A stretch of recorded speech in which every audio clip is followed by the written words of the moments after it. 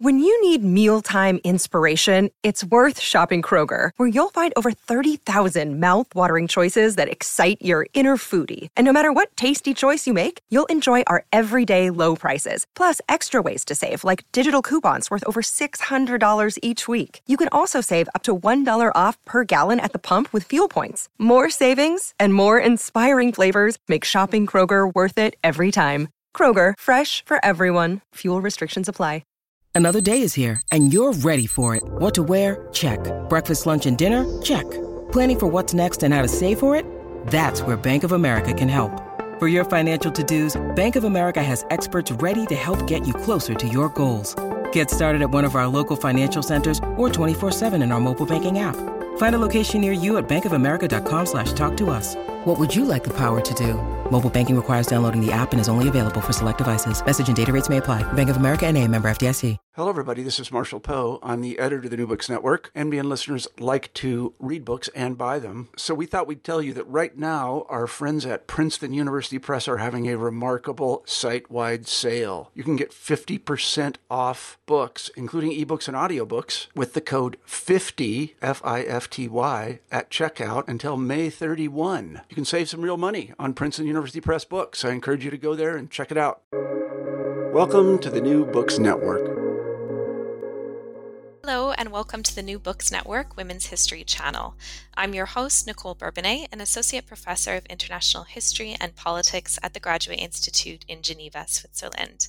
And I'm joined today by Dr. Emily Clancher-Merchant, an Assistant Professor of Science and Technology Studies at the University of California, Davis. Emily is author of the book Building the Population Bomb, published by Oxford University Press in 2021. The book traces how scientists, philanthropists, and governments across the globe came to define the growth of the world's population as a problem. She argues that this process was neither obvious nor uncontested, and challenges us to overcome our learned fear of population growth so that we can more adequately address the real barriers to economic, environmental, and reproductive justice. And the book was recently awarded the 2022 Merle Curti Intellectual History Award by the Organization of American Historians, given annually for the best book in American intellectual history. So thank you so much, Emily, for joining me today to talk about this really rich, really nuanced book. Of course, a lot has been written on population, but your book is really unique in the way that it focuses in on demographers and natural scientists as these really key actors in developing the very concept of a population problem. And so I wanted to start by asking you, first how you became interested in population in general, and why you decided to focus on these particular actors. So why demographers and scientists? Yeah, thanks, Nicole, and thanks for having me here. It's great to be able to chat about the book. So it's kind of a long story how I came to this project, but so I was in grad school in the history department at the University of Michigan, and I was studying British imperialism in West Africa. And I started having some health problems, and I needed to take a break from grad school. And I got a job as a research assistant in a historical demography lab. So working with a group of people who were researching population change in the past. And originally, I was just managing data. So I learned how to work with numeric data, work with statistical computing. And then after a couple of years, my boss in that job, Myron Gutman, he suggested that I take some demography courses in the sociology department at the University of Michigan.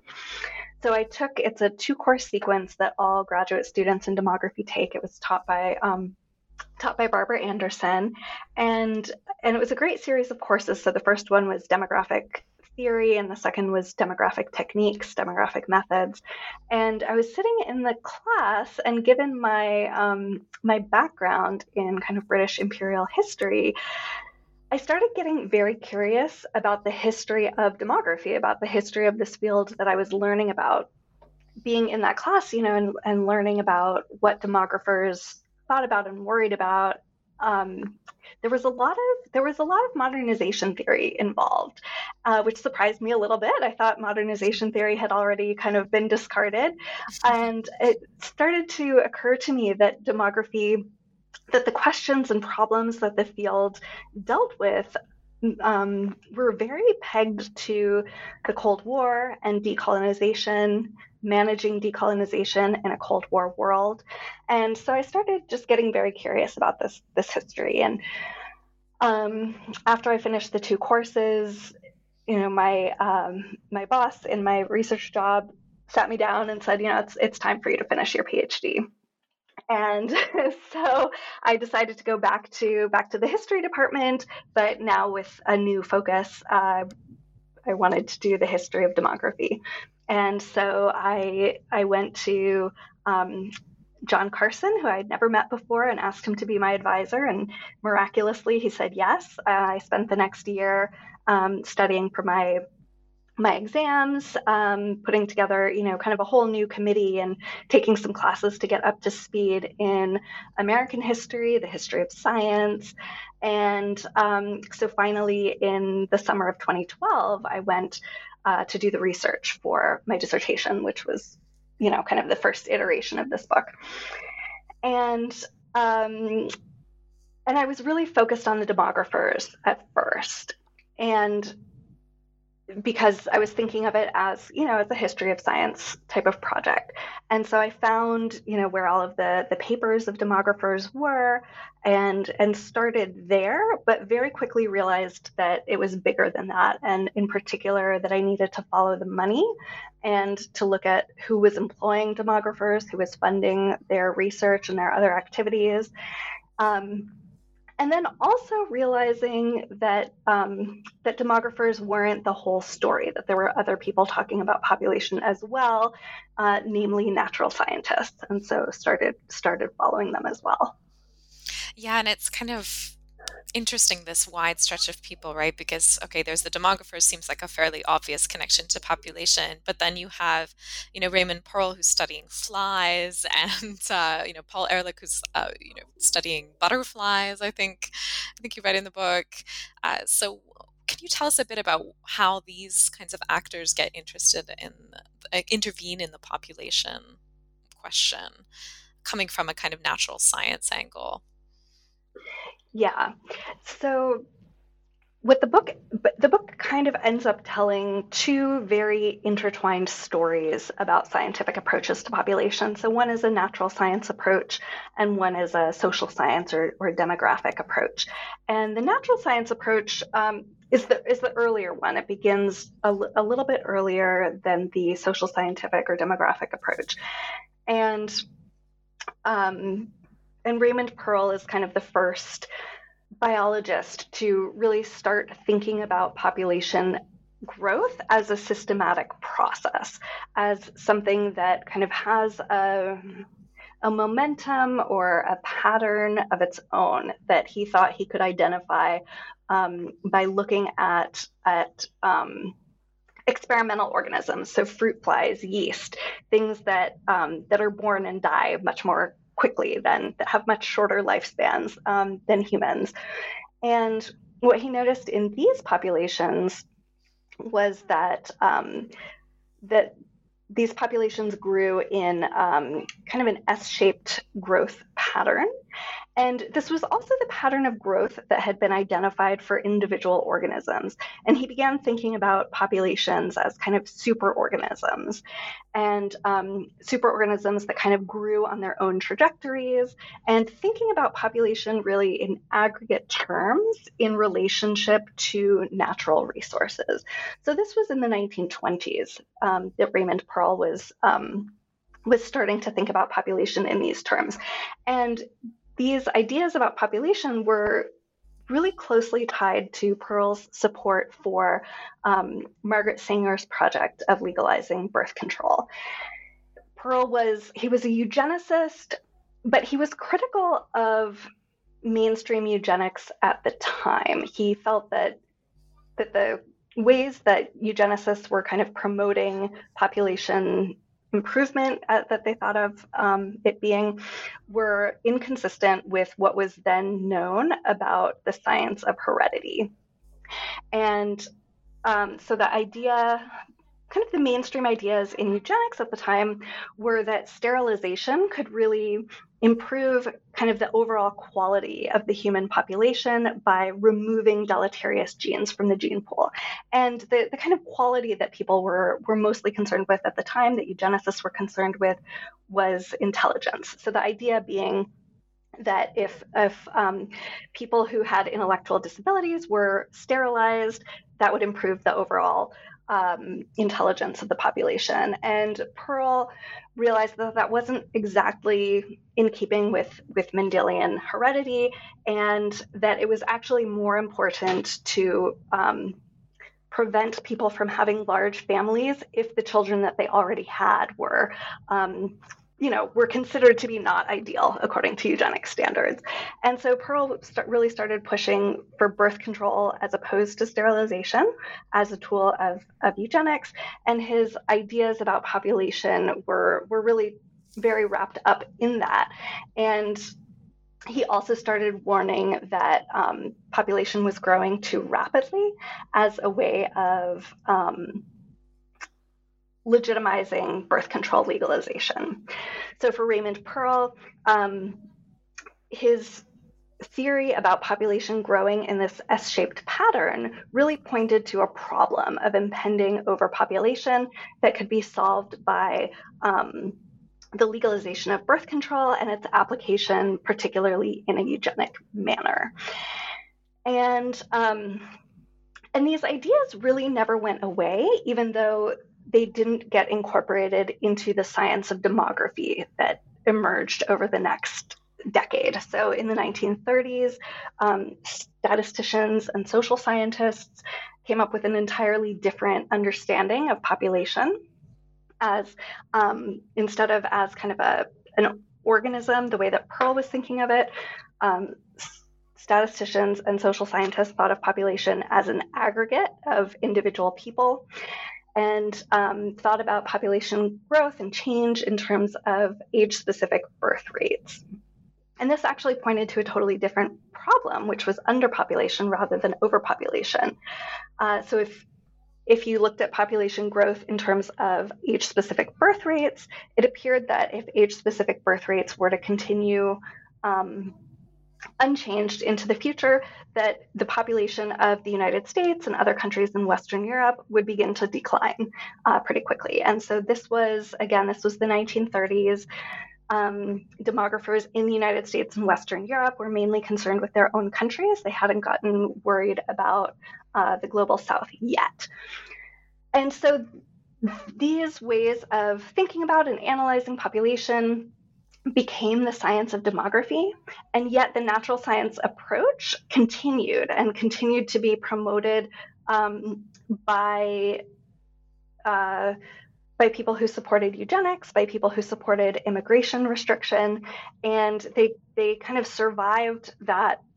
If we think of World War II as kind of a historical break, these ideas survived that break and got kind of repackaged in the Cold War period, as now the threat was that if population grew too quickly, that non-aligned countries would remain mired in poverty because of population growth, which would promote communist revolution. And this was the idea that Paul Ehrlich picked up in the 1960s and became the basis for his book, The Population Bomb.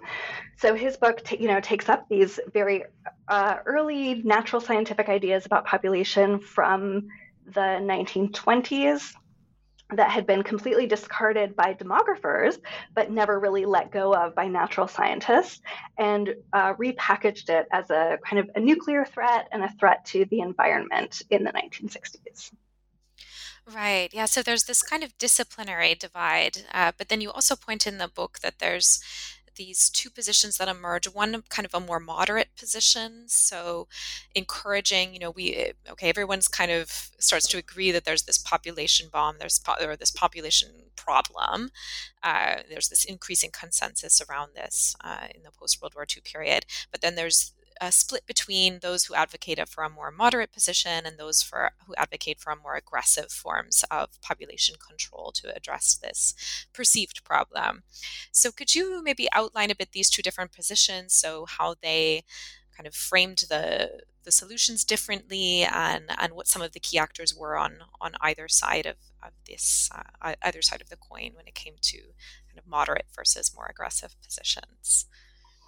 Yeah, absolutely. So as I said before, during the period between World War I and World War II, the interwar period, social scientists and natural scientists really disagreed about what the population problem was. Was it the population was growing too slowly? Was it that birth rates were falling and population was going to start declining?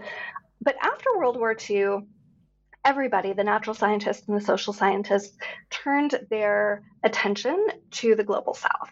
And it quickly became apparent that countries in Asia and Latin America were growing quite rapidly because public health interventions had reduced mortality rates.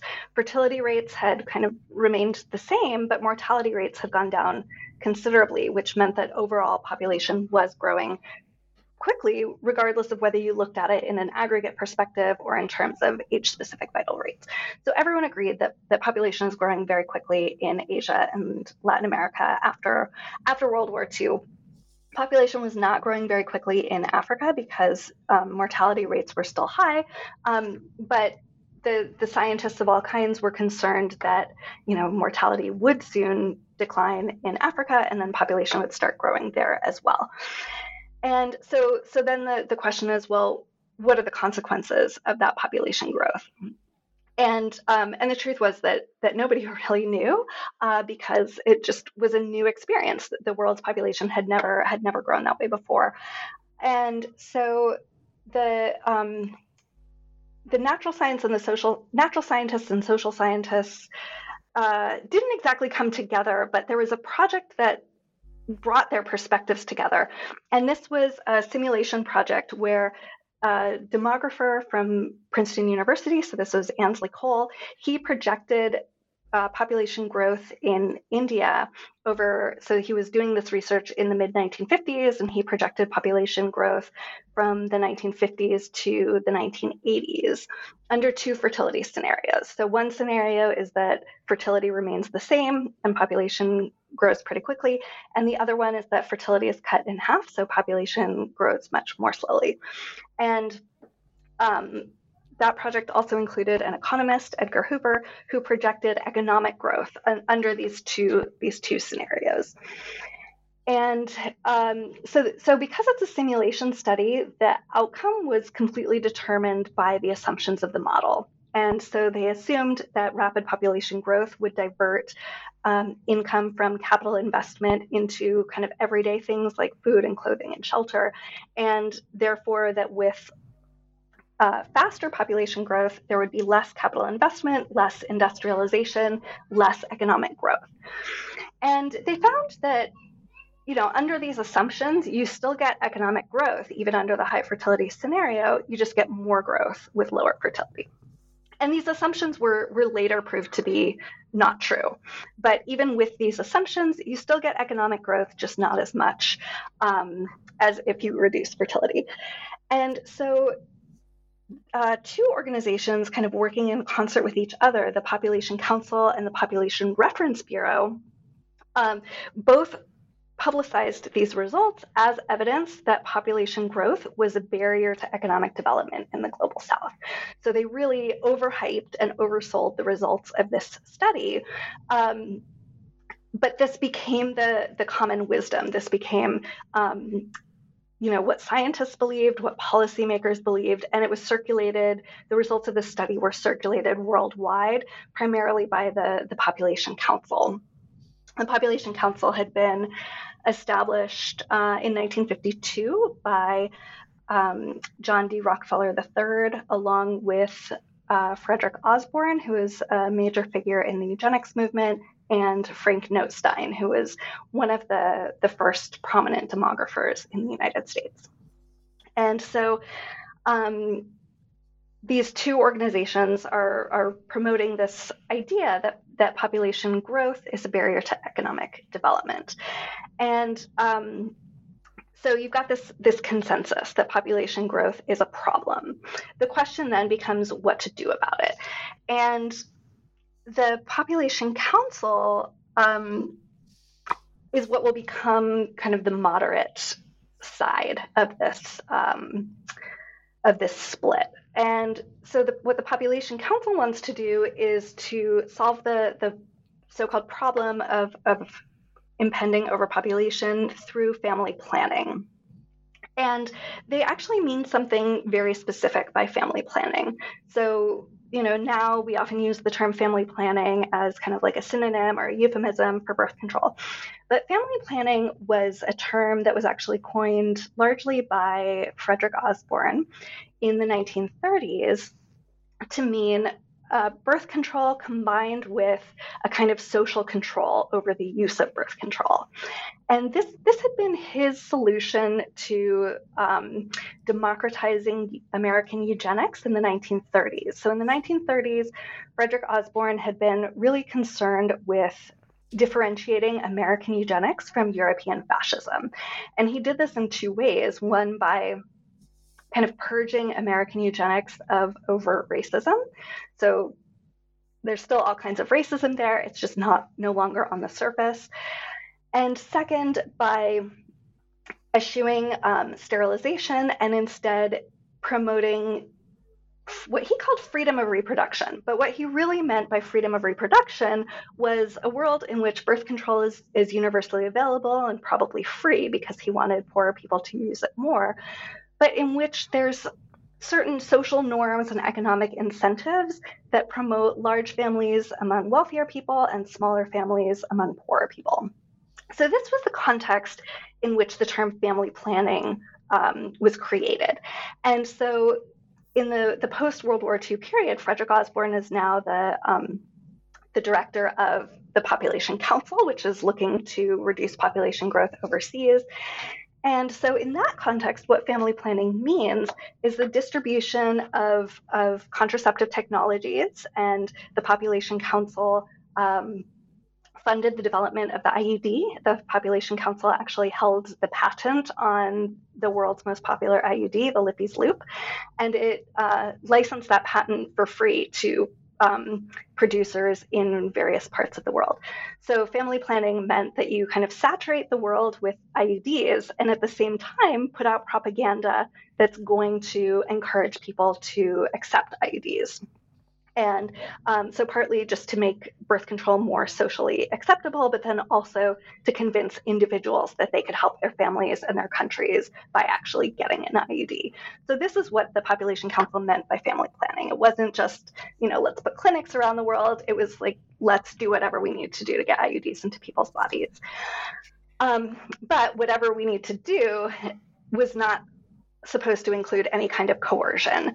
And the main thing that the Population Council meant by coercion was legal restrictions on how many children people could have, or who could have children, or who had to get an IUD. So as long as nobody was legally required to get an IUD or legally prevented from having the number of children that they wanted, the program was not considered coercive.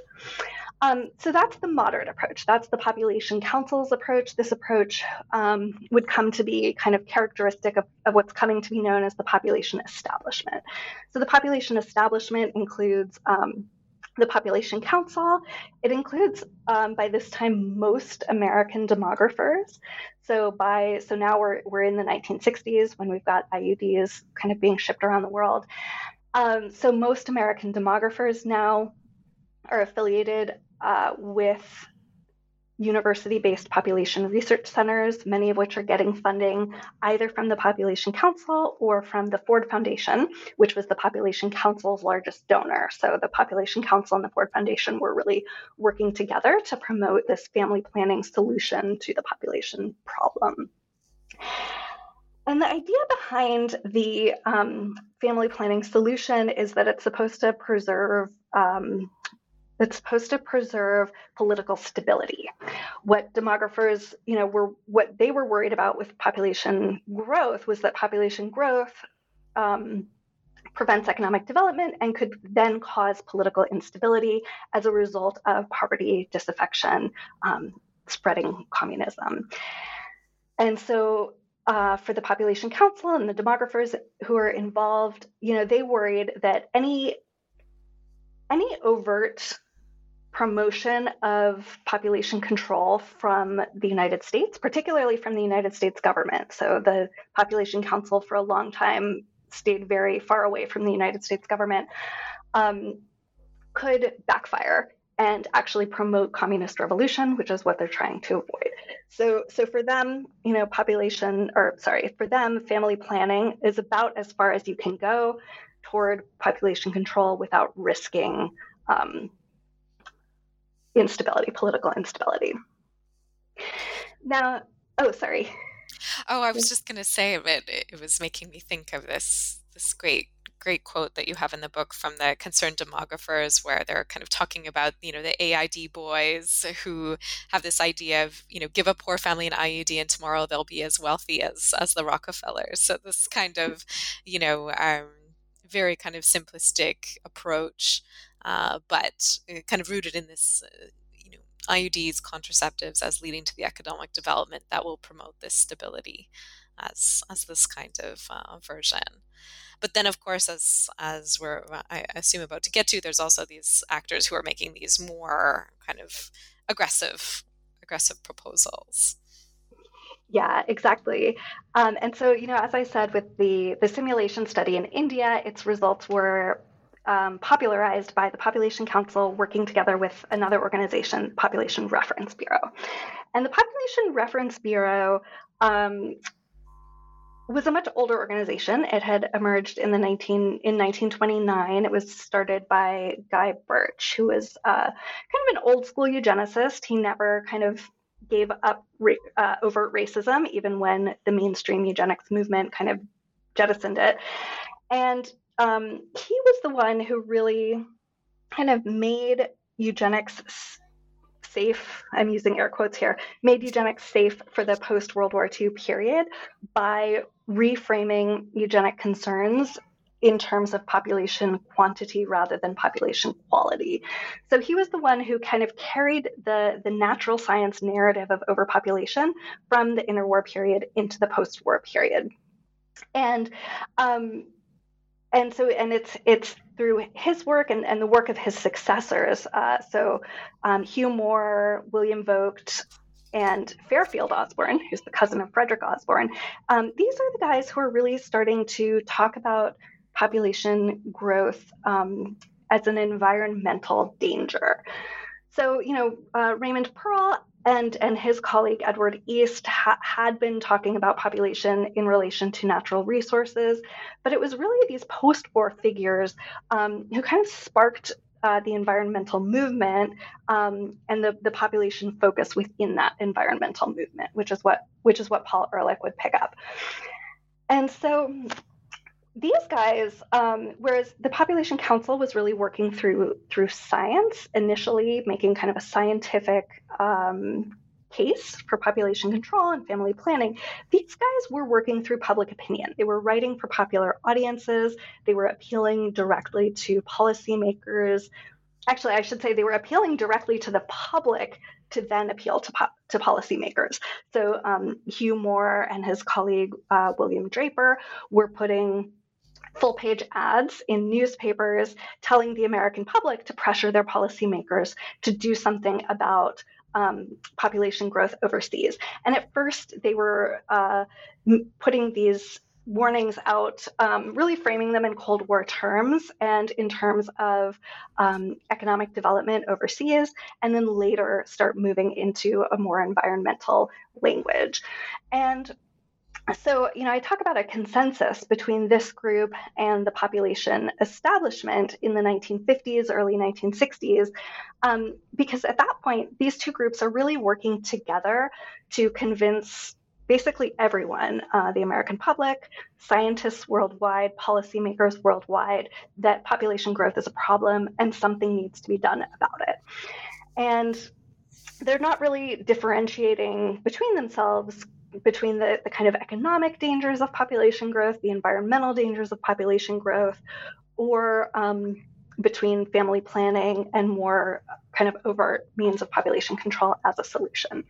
But in the late 1960s, Paul Ehrlich and his kind of crew, who in my dissertation I referred to them as the population bomb squad. In the book, they become the population bombers.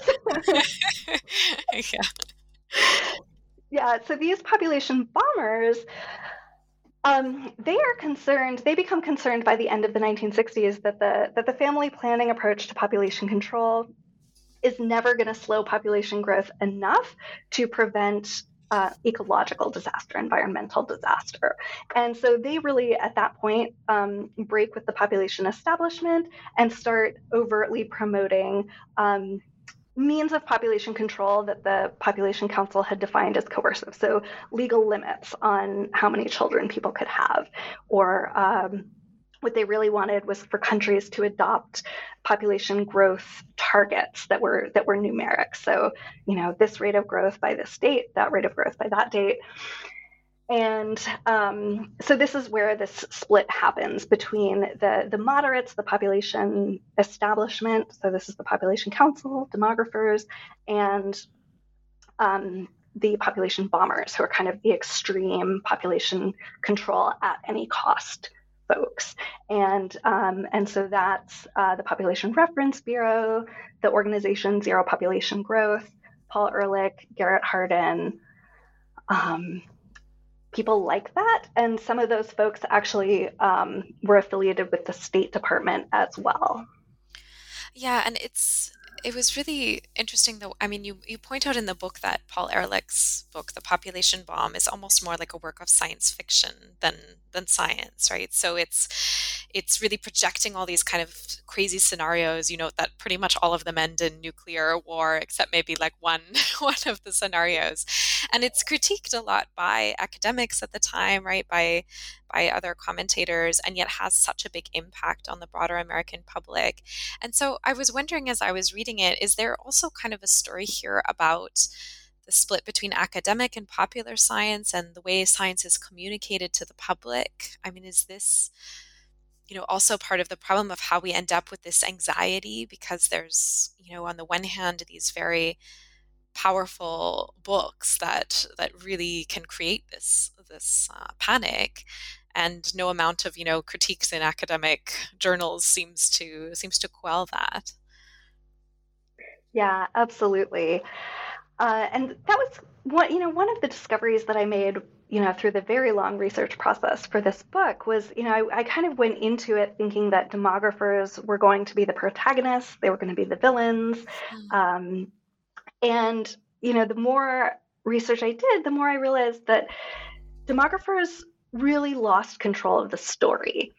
And not that the story that they were telling was right, but that they really had very little control over how their research was kind of packaged and utilized and promoted. And beyond that they really were not writing for popular audiences the way that the natural scientists in particular were. And so there's this, fairly strong, I would say, disconnect between the science that's being published in scientific journals and the narrative that's getting out into the world. And this is very intentional on the part of the Population Council, the Population Reference Bureau, and also, I would say, certain scientists who are writing for popular audiences, like Paul Ehrlich, like William Vogt. And, and I wouldn't say that that demographers were, heroes in this story, because they were kind of letting this happen. They were not, publicly pushing against these narratives that among themselves they knew to be false, because they were benefiting from them. These narratives were bringing them huge amounts of funding, public legitimacy, and authority, because, the more that population was a problem, the more important demographers became. Yeah, and then that maybe brings us back to the point you made at the very beginning about following the money, right? About where is the money coming from and where is it going? So can you maybe tell us a bit, maybe from a methodological sense of how you follow the money? What kinds of sources were you looking at? How were you drawing connections, tracing those networks of funding, of the growth of these population centers, that kind of thing. I mean, you talked a little bit in the introduction about using family trees and using some digital methods as well. So, can you maybe tell us a bit more about that, about your approach to following these networks? Yeah, yeah. So yeah, as I said a little bit before, I went into the project thinking that the scientists were going to be the main characters, kind of the most important piece of the story. That their papers were kind of going to give me the most important pieces of the story. And what I realized as I was working on it, but also it makes sense from a science and technology studies perspective, is that science isn't done in a vacuum, but in particular, science requires a lot of money. Like doing science and communicating and circulating the results of science requires a lot of money. And just thinking about kind of all of the institutions that need to be in place in order for something to be a science. So, one thing that I've gotten a lot of pushback on is my claim that demography really coalesces as a scientific field in the 1920s. People say, oh no, demography is much older than that. And it is, in the sense that the kinds of ways of thinking about population, analyzing population, exist in various places.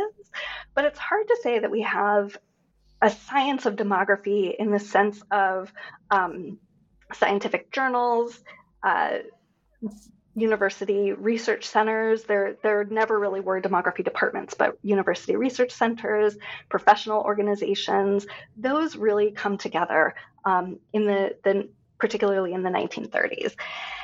And part of the reason why they come together is because people are funding them for other projects, for other purposes. So a big part of the story in the book that I've gotten into a little bit here is this eugenic project of trying to differentiate American eugenics from European fascism. And it was really the American Eugenics Society and its leadership who saw, so this is Frederick Osborne who we're talking about, really saw demography as an important ally in that project and directed a lot of funding to organizations that were becoming kind of the institutions of demography. So the Population Association of America, the Office of Population Research at Princeton, and then we also get the first demography journal, Population Index. And so, it was through thinking about where these organizations come from and who funds them that I really realized, the importance of money and thinking about where it's coming from, where it's going, who's directing it. So I ended up just for myself drawing a lot of diagrams of like, okay, who's connected to who, where is the money, and so in the book, there's a family tree of Frederick Osborne's family, just so that you can see how well connected this person is, but also how important genealogy is to him as a eugenicist. And family trees that I made that didn't make it into the book, so family trees of the Rockefeller family, but then also of more metaphorical families, like who's among demographers, who studied with whom. So on my website, I have a kind of family tree of demography, so you can see who studied with whom and where. So you can kind of see how ideas travel, because ideas really don't float freely. They have to get communicated between people in one way or another, and money really facilitates that communication. And so it just became very fruitful for me to think about who was funding what and why, but then also for organizations like the Population Council where is their money coming from? And not just where is their money coming from, but what form is it in? It turns out they got a lot of their contributions in corporate stock. And when you think about, a non-governmental organization that is getting its funding, whose funding is in corporate stock, it's probably not going to do anything that would make the value of that stock want to fall. So just also thinking about whose interests are being served by which organizations. Yeah, and a lot of this comes up even within demography, right? So you point out how in the kind of 70s, 80s, there's these growing internal critiques among demographers. There's this rise of this group called concerned demographers who are pointing out these these connections between major funders and the population establishment, and kind of critiquing that policy-oriented approach, pointing to some of the inequalities within the field, gender, race, all of this kind of thing. And of course, this points to some of the broader problems with this field, which, as you point out in the book, some feminist critics like Joan Dunlop, who herself worked for the Population Council, describe as kind of just suffused with racism and sexism within this field. But you actually make an argument in the book that, in spite of this kind of checkered history of demography and the obvious problems in the way that anxiety over population has been mobilized in the past, that there is still a value to population science and to the concept of population, that we shouldn't kind of throw the baby out with the bathwater, so to speak. And can you maybe explain a bit how you came to this position and why you think it's important to make this argument? Yeah, so I came to this position by being really immersed in demography while I was working on this project. So, as I said, I was working in a historical demography lab. I ended up working there for 8 years altogether while I was doing kind of the dissertation stage of this project. I became really involved in the Population Association of America. I started editing their newsletter. I joined the association's history committee. And through all of these experiences, I realized that demography had really changed a lot since 1974, which is where the bulk of the book ends. The last chapter before the epilogue ends in 1974, and at that point, demography is really in a crisis. The intellectuals and heads of state from the Global South at that point in time in 1974 was a big UN population conference. And at that conference, intellectuals and heads of state from the Global South rejected family planning as a form of development aid. So, nothing wrong with birth control in and of itself, but it's not going to promote economic development. And this really undercut a lot of the moral legitimacy for population control projects. The Ford Foundation really pulled all of its money out of population control. It switched to reproductive health instead, but also just pulled its funding away from demography at that point as well. And so the field of demography was really kind of left in a crisis at that point, and had to retool. And that retooling, part of that process, or a big part of that process of retooling, was turning toward a new funder, which is the National Institutes of Health, and reorienting their research programs around questions of interest to the NIH, so around health interests. These questions really, I would say demographers working on these questions became really interested in problems of social inequality in the United States. So socioeconomic inequality, racial inequality. And it wasn't that demographers hadn't looked at that before. It had just been a very small part of the field of demography before the mid-1970s. And so moving into the 80s, particularly the 90s, this really became a major focus of demography. And it turns out that, the same tools that demographers had kind of developed to analyze population growth and to think about controlling population were also really good tools to think about the way that that goods and ills are distributed within a population, and in ways that can really help us think about the causes and consequences of inequality. And so I think as an analytic tool, population is still very valuable. I think population as kind of an object to be managed or controlled, very problematic, but as an analytic tool to think about justice and equity, it's very valuable. Yeah, it was really interesting to me. I mean, I have to say, having, usually the story kind of stops in 74 or in 94 with Cairo, and demography kind of fades out of the picture. So it was really interesting for me to see kind of how it has also changed and evolved and been repurposed since then. And yet at the same time, the narrative, I mean, you talked later about the difference between the narrative and the science. And as we see really from the introduction, the narrative continues to be very simplistic in the popular sphere, right? So we still have kind of Bill Nye with his experiments talking about how can we possibly control population? It's growing too fast. That narrative kind of continues. And you mentioned that this is maybe because it's sort of both terrifying and reassuring at the same time. So maybe just very briefly, we've kind of talked for a while now, but can you explain what you mean by reassuring? Why is that population narrative, that fear of population growth, reassuring in some way? So I think what's reassuring about it is that it gives a very clear, it provides a very clear source of the problem. Is, well, there's just too many people, and that with fewer people, well, there would be more of the good stuff to go around, less of the bad stuff to have to deal with.